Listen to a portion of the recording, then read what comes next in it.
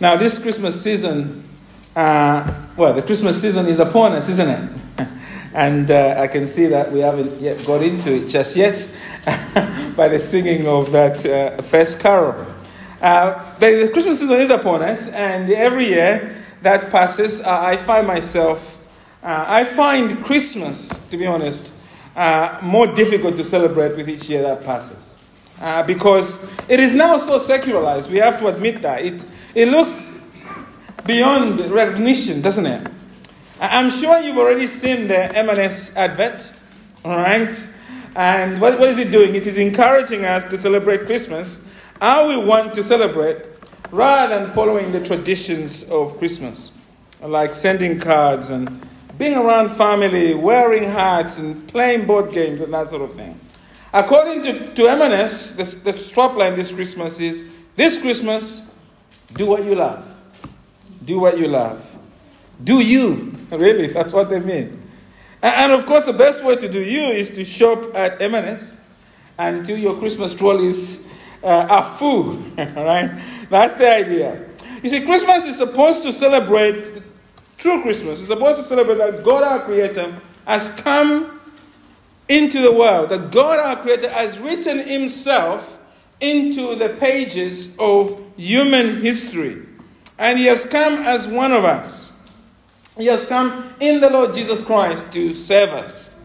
When I think of Christmas, I think of it as what the Scripture teaches. It is meant to be a welcome party for God. But instead of that, for much of society, it is a time to celebrate ourselves. Rather than celebrate God, it's about celebrating ourselves. It is really a festival of narcissism now, isn't it? And of course, as you think about that, it raises a huge question, doesn't it? What is the right way for us to celebrate Christmas? What's the right way for us to treat it? How should we engage with it? Should we just ignore it and, in a sort of British Chumbawamba spirit, just keep calm and carry on while Christmas is going on? Just let it pass. Well, I believe the answer is actually in the Bible, isn't it? We must respond to Christmas the way the first people who experienced it responded. We must respond to it the way the first people who witnessed the coming of Jesus into the world responded. And today we are resuming our series in Luke. Luke is full of examples of how the first people received Jesus responded. And this morning we have come to one of the passages that answers that question. How should we respond to Christmas? Please look at me at Luke chapter 1, verse 67 to verse 18. This is, of course, Zechariah's prophecy. Now, it's been a while, 4 weeks since we were in Luke, so just to remind you, just before these verses, what have we seen? We've seen the angel Gabriel come to Zechariah in the temple and promise that Zechariah and his wife Elizabeth will have a son against all the odds. They'll be parents in their 80s, we think, to have a son in old age. And the son will be called John. And we are told by Gabriel that he will be a great prophet who will prepare the people for the coming of the Lord Jesus Christ. So we've seen that. We've also seen that the angel has visited the Virgin Mary. He has told her that she is also going to be a mother. She is going to be a mother to God the Son, the Lord Jesus Christ, who is entering this world as the Messiah of his people. The angel has also told her that Mary's relative, Elizabeth, who is old and barren, is also pregnant. And Mary, we have seen Mary go to see Elizabeth for herself. And we've seen that at the end of the visit to Elizabeth, Elizabeth has given birth to the baby of her old age. Now, you remember that when the angel visited Gabriel in the temple, God had struck Zechariah deaf and dumb because he didn't believe the promise. And God had done that until the baby is born. So we have seen then that as soon as the baby is born, this baby being John, God has lifted, if you like, the curse, the punishment on Zechariah. Zechariah is now able to speak. And as soon as God lifts that punishment on the 8th day, because that was the day John was named. Zechariah starts praising God. We've seen that.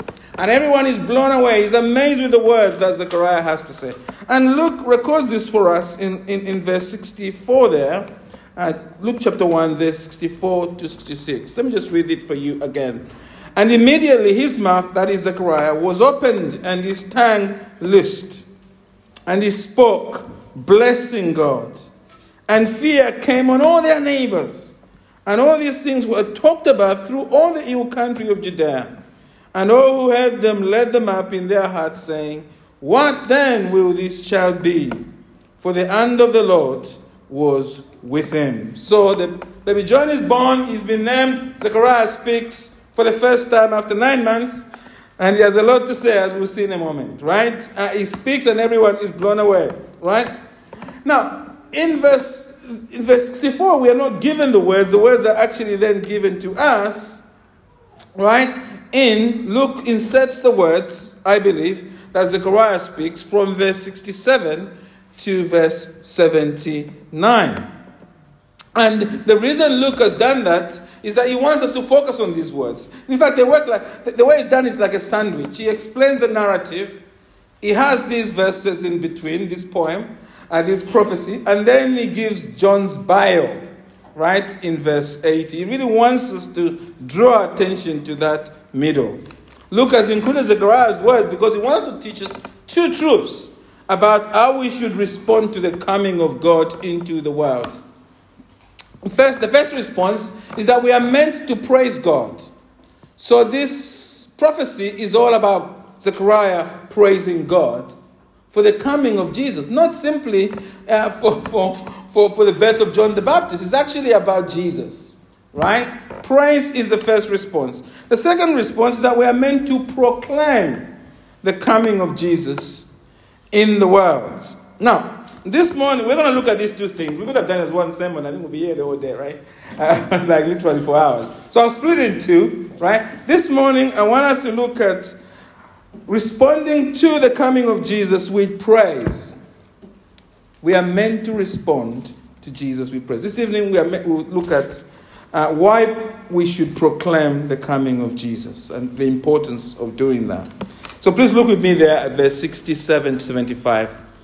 That's the main focus this morning. In these verses, Luke actually gives us two reasons I want to give you this morning on why we must praise God for the coming of Jesus in the world. Two reasons.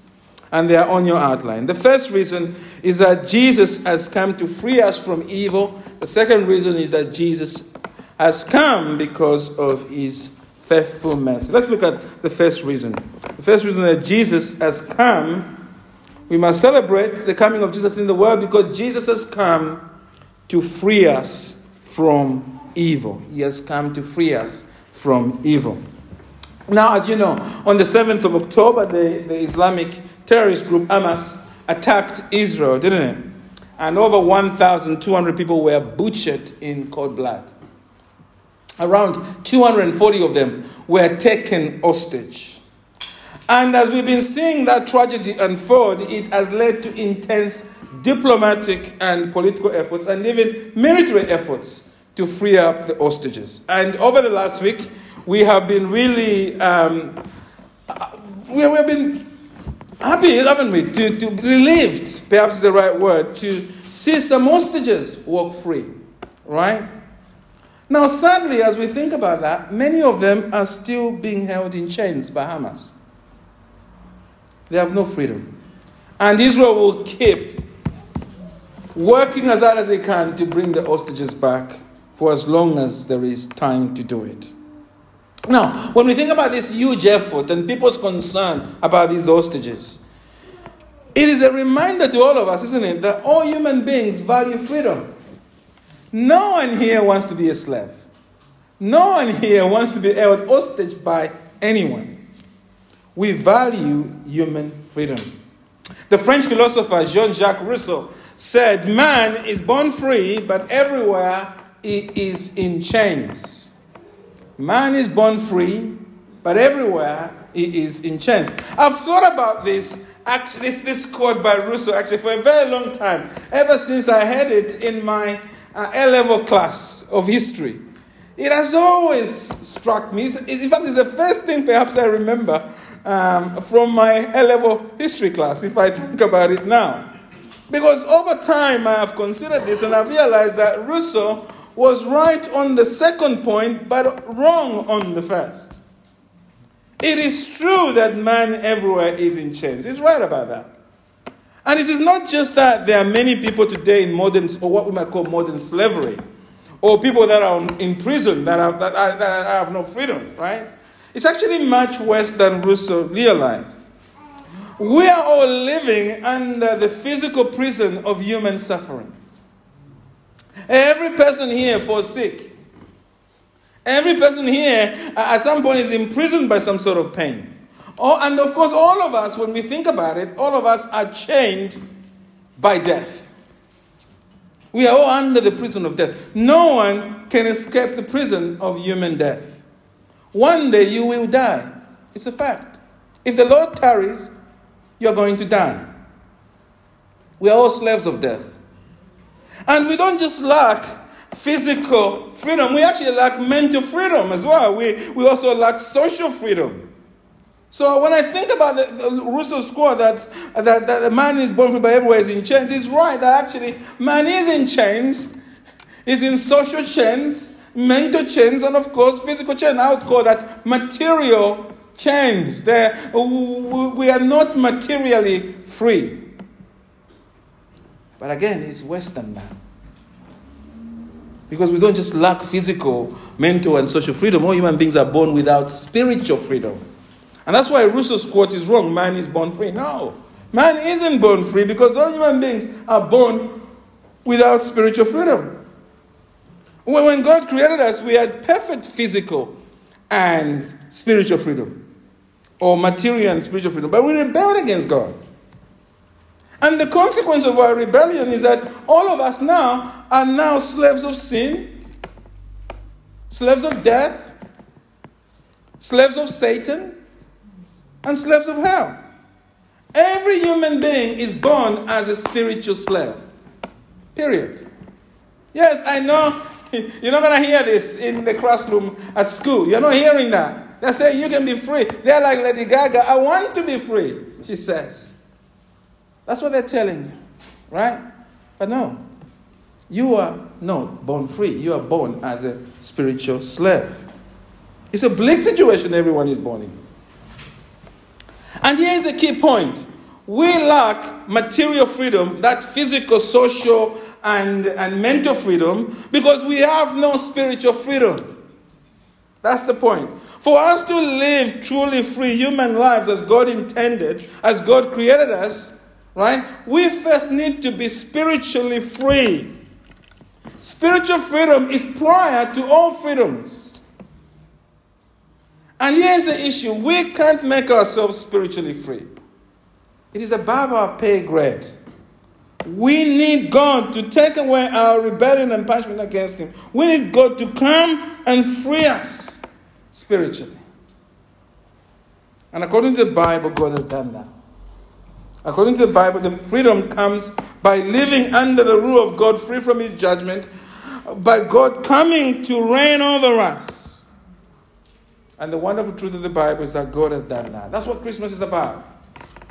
God came in Jesus, that first Christmas, to free us, to give us spiritual freedom, to free us from all evil, and to rule over us as our King. That's what the Bible teaches. This is the living Word of God. This is the truth of God. If you grasp this, if you really get this, it will transform your life. And we see here that Zechariah, doesn't it? Zechariah starts off by praising God, by explaining this truth. He starts off by praising the one true God of Israel for entering this world through the womb of Mary to free His people. Look at verse 67 to 71. And his father Zechariah was filled with the Holy Spirit and prophesied, saying, Blessed be the God of Israel, for He has visited and redeemed His people, and has raised up a horn of salvation for us in the house of his servant David, as he spoke by the mouth of his holy prophets," that's the Old Testament, "from of old, that we should be saved from our enemies and from the hand of all who hate us." Two things to immediately notice as you look at those verses. First of all, God has visited his covenant people, Israel. The word visited is not like sort of popping down Morrison's being used like that here. No. Visited is used a lot in the Old Testament. We find it in Exodus 4 verse 31, 1 Samuel 2 verse 21. It means God has remembered his people and he has come to bless them. And Luke is going to use it again actually in chapter 7 verse 16 to speak of Jesus, to say, that's what the people would say, God has visited these people. In other words, God is now among us in Jesus. So visited is the first word we notice there. The second crucial word is that God has redeemed his people, Luke says. What is redemption? Well, to redeem is to free something by buying it back. What's another word for redemption? Ransom, isn't it? A bit like what the Israeli government has done. It is ransoming back the hostages. It's freeing these 150 to get 50 back. So that's redemption. It has that idea. You know, the Bible is full of events of God showing us of God redeeming his people. If I ask you that, where in the Bible does it show redemption? I'm sure you can think of many, right? My favorite story of redemption in the Bible concerns the prophet Hosea and Gomer. The wife left the prophet Hosea and sold herself into prostitution. God shockingly told Hosea, it's shocking, right, to show his wife mercy by buying her back from prostitution to redeem and pay for her freedom back, whilst she was living as a prostitute. That's redemption. Zechariah is saying this is what God has done. This is what God is doing. He has come to bail us out of our hostage situation. He has come to free us from evil. And to be more precise, the evil for Zechariah and these people is first and foremost physical or material, isn't it? The people of God have real physical enemies who are doing them harm. That's what he says there. Did you see that in verse 71? That we should be saved from our enemies and from the hand of all who hate us. Who are these enemies? Well, Israel is currently under, as Zechariah is prophesying, it's under the colonial rule of Rome. Rome has installed the puppet king, King Herod, right? He is as evil as he gets. We'll meet Herod, right? Israel longs for physical freedom, material freedom. Now, remember what I said. The reason spiritual freedom is prior to physical freedom, right? So the real reason the people of Israel are in this situation, if you know your Bible, why are they living under Rome? Well, it's not simply because Rome is the preeminent military power in human history. That's us looking at history through the eyes of the world. But if we are looking at human history through the eyes of the Bible, we understand that the reason why Rome is enslaving Israel is not because of its power. It's because the people of God, Israel, have rebelled against God. That's the story of the Bible. When God chose Israel in the Old Testament to be his people, they signed a binding legal agreement with God at Sinai for them to live obediently before God. And God in the Bible warned Israel that if they broke this covenant, this contract, he will punish them by doing what? By handing them over to the nations. And through our history, we see God raising nation after nation as a rod of discipline. Sometimes as a way to free Israel, but we think of Babylon, God raised them up as a rod of discipline, right? And the same thing is happening, therefore, at the time of Zechariah. God has raised up Rome, as it were, because God's people have rebelled against him. All of human history is about God's story of redemption. That's the way to understand human history. And so they have lost their freedom because of their spiritual rebellion. In other words, as I said, the physical freedom Israel enjoyed depended on them first being spiritually free. They needed to live holy and righteous before God, but Israel has broken the covenant. So what does Israel need, right, to be free materially? Well, they first need God to come and establish a new covenant, a new spiritual relationship that will bring about a new spiritual freedom. And then once that spiritual freedom is sorted out, the saved remnant of Israel can live again totally free. They can be free from all their enemies, from all their spiritual and material enemies. And Zechariah is saying that God has now come by his mercy to free Israel from evil by coming in Jesus to pitch his tent among them as their king. Look at verse 69 and to 71 there again. And it says, "Blessed be the God of Israel, for he has visited and redeemed his people and has done what? Raised up a horn of salvation for us in the house of his servant David, as he spoke by the mouth of his holy prophets from of old, that we should be saved from our enemies and from the hand of all who hate us." The salvation God has brought is coming through the horn of salvation. What does that mean? What is the horn? Well, the horn is a symbol of great power and strength. The metaphor of the horn actually is taken from an ox, right? Defending itself and attacking enemies with horns. The horn who has come to save his people is the Lord Jesus Christ, who on his human side, as Zechariah says, is a descendant of King David. And yet he is also God. And as we read on, you just scan there in verse 76, you see that Zechariah there reveals that this horn is the Most High God himself. So Jesus is the Lord God himself coming as the king who will free his people from evil. The work of King Jesus freeing his people, Israel, from evil will start with restoring their spiritual freedom, right? God must first free them from their sins, and then the material freedom will come. That's the point of verse 76 to 79. Look at that again. We'll look at it more closely this evening. Zechariah turned to now bless his child, John the Baptist, and he says, "It's a new child will be what? You will be called the prophet of the Most High, for you go before the Lord to prepare his way, before the horn of salvation, before the Lord, to give knowledge of salvation to his people in the forgiveness of their sins, because of the tender mercy of our God, whereby the sunrise shall visit us from on high, to give light to those who sit in darkness and in the shadow of death, to guide our feet into the way of peace." We'll look at verse 76 to 79 in more detail this evening. But essentially, Zechariah is saying that John has been chosen by God to point people to the horn of salvation, the Lord Jesus Christ, right? Jesus, the horn of salvation, has come to save his people spiritually first. His people are everyone, right?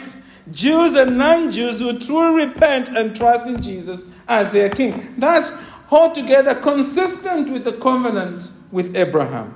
God was meant to work through Abraham to redeem the nations. And so Jesus has come to create a new people, as we've been studying in Zephaniah chapter 3. If you're trusting in the Lord Jesus this morning, the death of Jesus on the cross, right, has set you free from evil. It has set you free from all your spiritual enemies. You are free from sin, death, hell, and Satan. King Jesus did not just die for us, beloved. He also rose for us from death, didn't he? And the resurrection of Jesus has broken the gates of death and given us new life in Jesus. We might say the stone of our spiritual imprisonment has been rolled away, beloved. Sin, Satan, death, and hell are now subdued,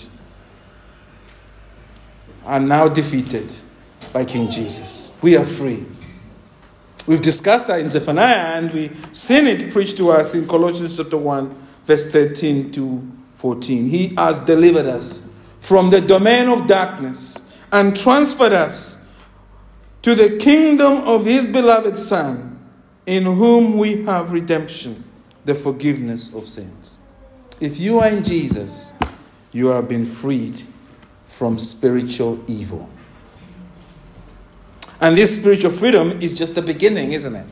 A time is coming when the presence of evil will be removed. Zechariah speaks of that, doesn't he? We will live with God forever. Look at verse 73 again there to 75. Look how it extends this from the spiritual to the material now.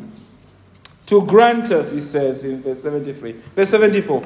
That we, being delivered from the hand of our enemies, might serve him without fear, in holiness and righteousness before him all our days. It's the end of Psalm 23, isn't it? All our days. What is Zechariah saying? Zechariah is saying God has come in Jesus to bring us home to be with him, so that we can serve him and enjoy life in his presence.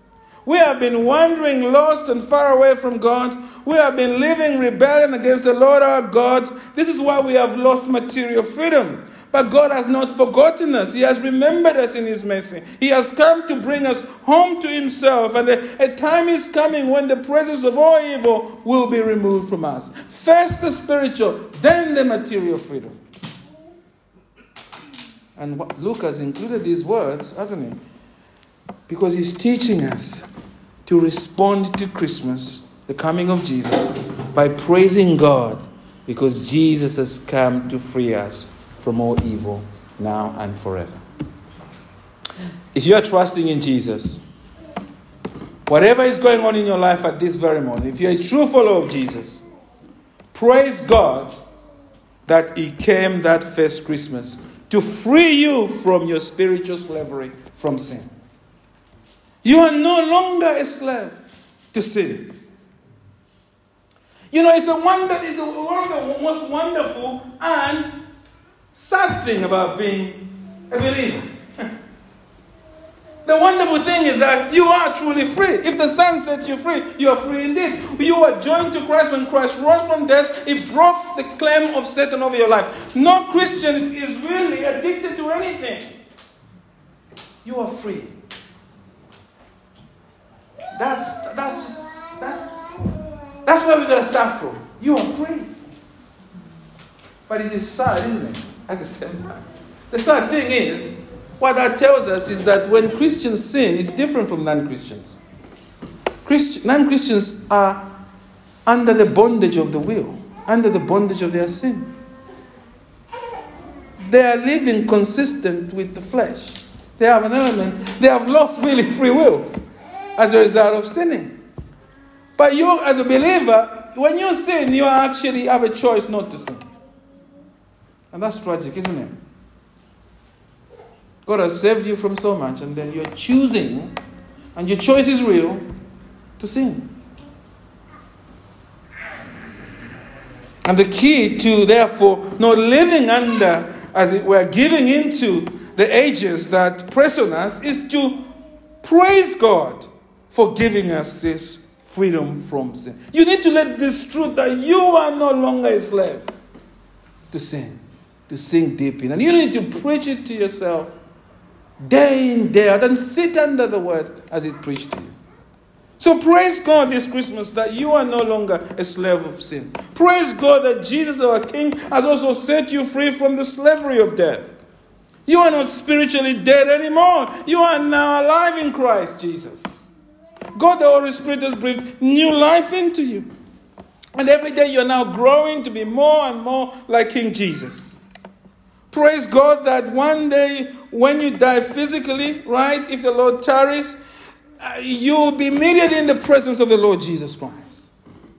Yes, death is still a reality in the here and now, but we are no longer a slave. You see, death for the believer has now become a life gate that ushers us into the presence of the Lord Jesus Christ.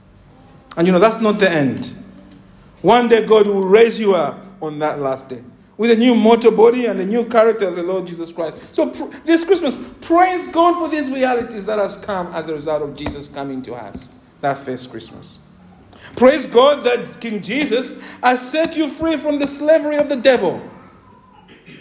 Every human being lives in Satan's household by default. But praise God that Jesus has come to bind the strong man, and he has rescued you from Satan's household. Yes, it is true that as long as we are in this world, Satan will harass us. But beloved, if you're a true believer, that's not the big picture.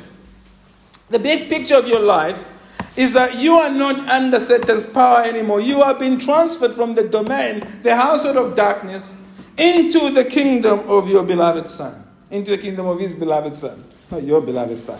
His beloved Son, right? Our King Jesus has set us free from our deadly foe, Satan. You know, we should look at Satan as being on the leash, because he is on the leash. He is a lion with no teeth. He can only harass us from afar. We are free from Satan. As a hymn writer says, though Satan should buffet, though trials should come, let this blessed assurance control. We sing that, isn't it? That Christ has regarded my helpless estate and shed his own blood for my soul. So what's the response there in the refrain? It is well with my soul. It is well with my soul. Because why? Why is it well with my soul? Because Christ Jesus has freed me from the stranglehold of the devil. Do you believe that as you sit here? You hear this week in, week out. The question for you is, do you believe that as a believer? Well, if you believe that this Christmas, get excited afresh.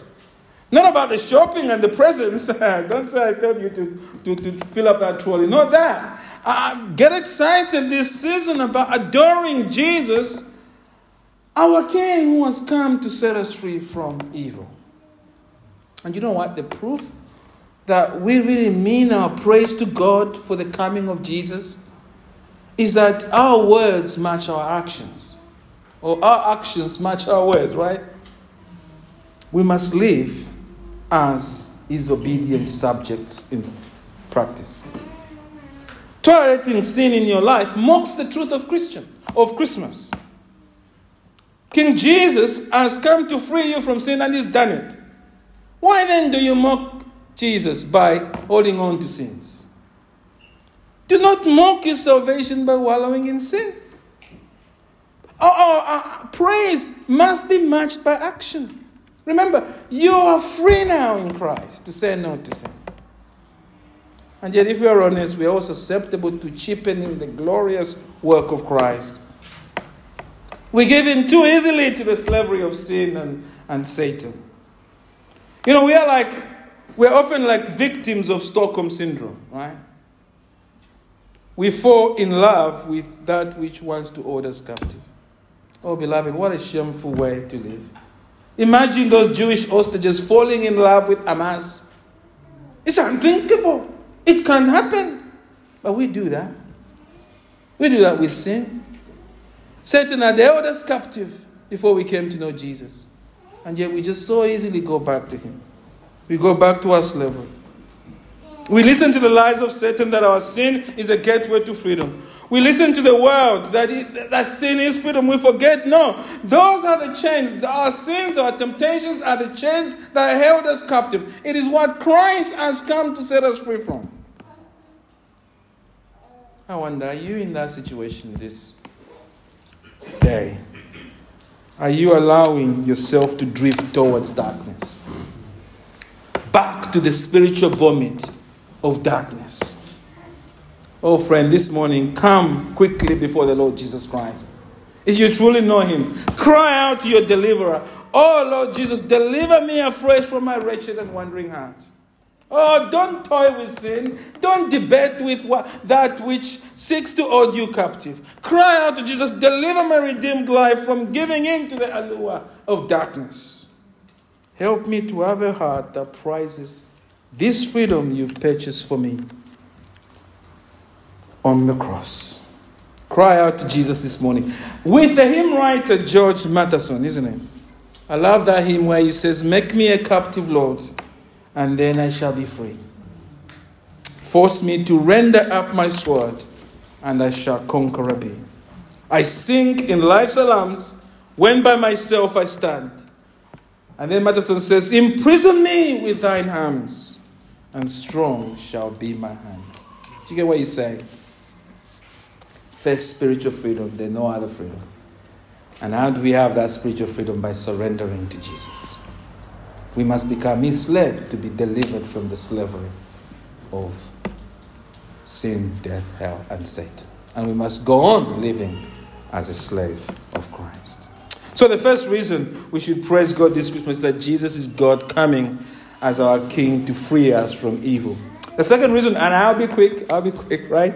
The second reason is this. It's in your outline. Jesus has come because of his faithful mercy. We should praise Jesus for what he has done. We should praise God for what he has done in Jesus, for the work of Jesus, and we should praise God for who Jesus is. What has motivated Jesus to come and rescue us? Jesus has come because he's full of faithful mercy. You know, all of us want people in our lives we can rely on. I hope you do. All of us need people to be reliable, to count on them. This church needs people it can count on. We need people that are committed to the life of the church. Why? Because we are all dependent beings, aren't we? We are finite. We need each other. Our human lives depend on the goodness of other people around us. Your life depends on the goodness of your mom. And their life depends on the goodness of their mom. Right?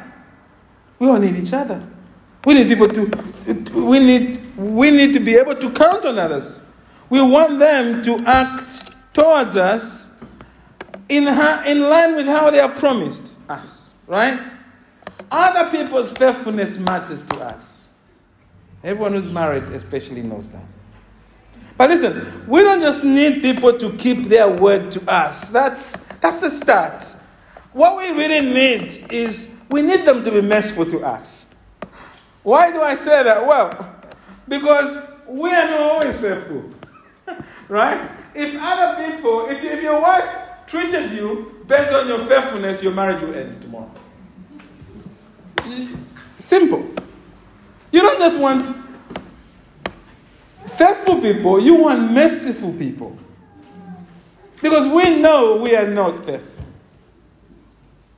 If people only kept their promises based on our faithfulness, life will be very difficult. So what we really want is we want faithful mercy. That's what I call it. So I've just combined those two words. We want faithful mercy. We want people who keep their word out of mercy to us. They see we don't deserve it, but they're still keeping their mercy to us. And of course, no one is perfectly like that. We're just human. But as we've been going through Luke, we have already seen that God is like that.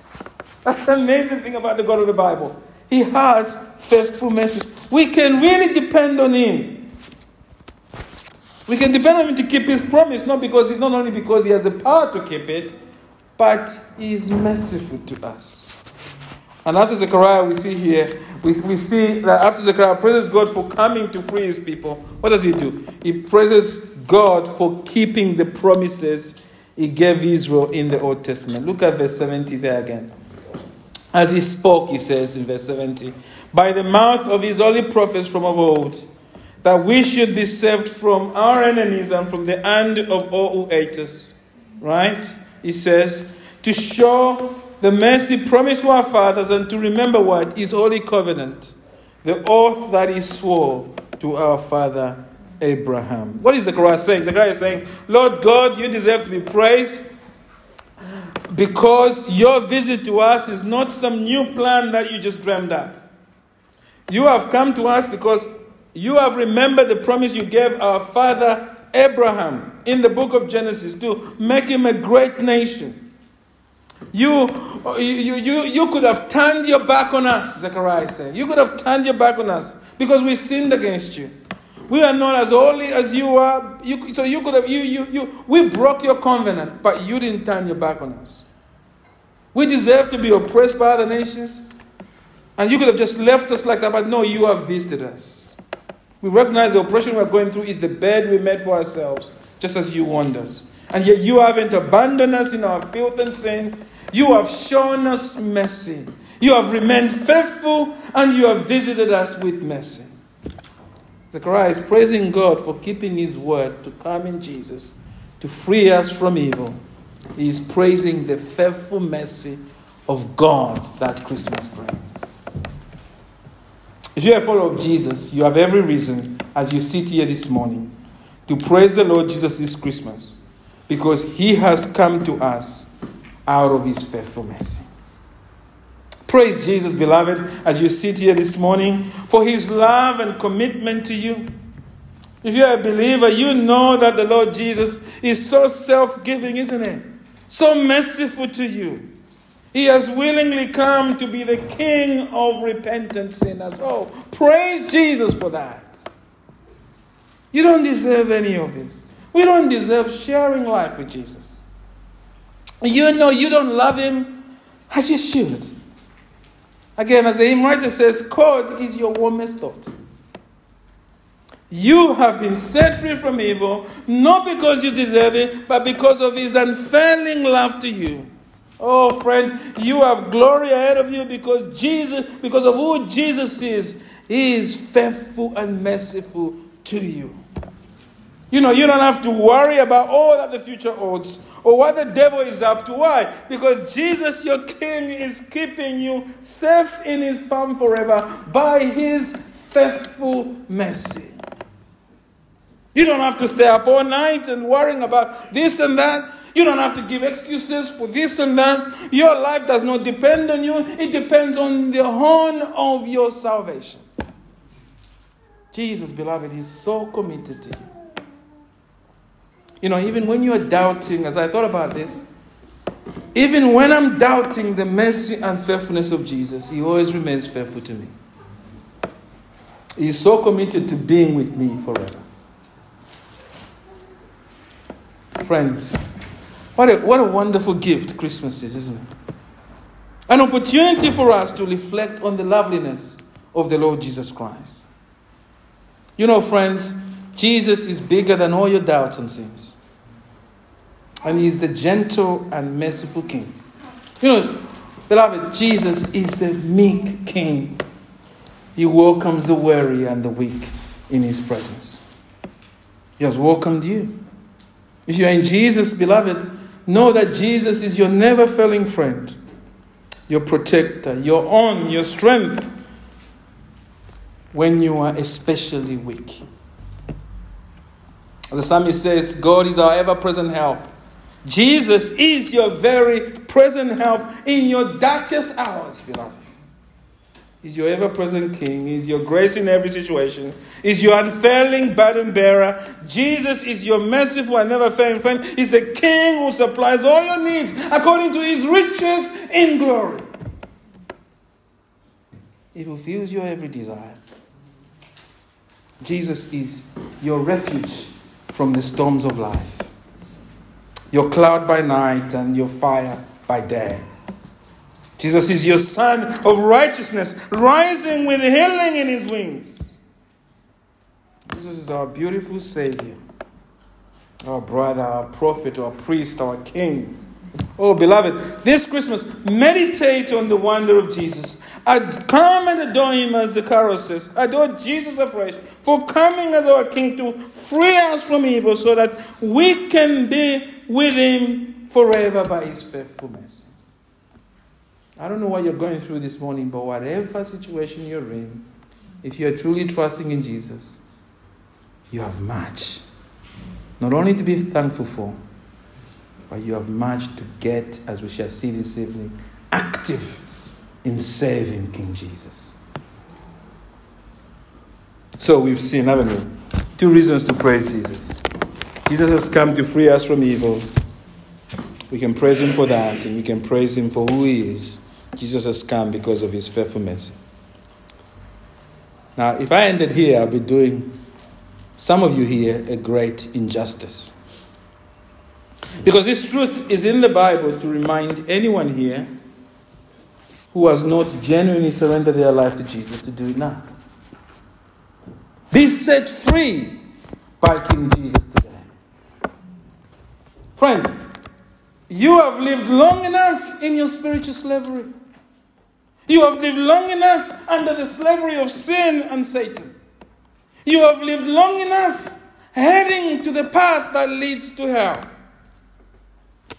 Why are you doing that? Why are you doing that? Let Jesus this morning set you free.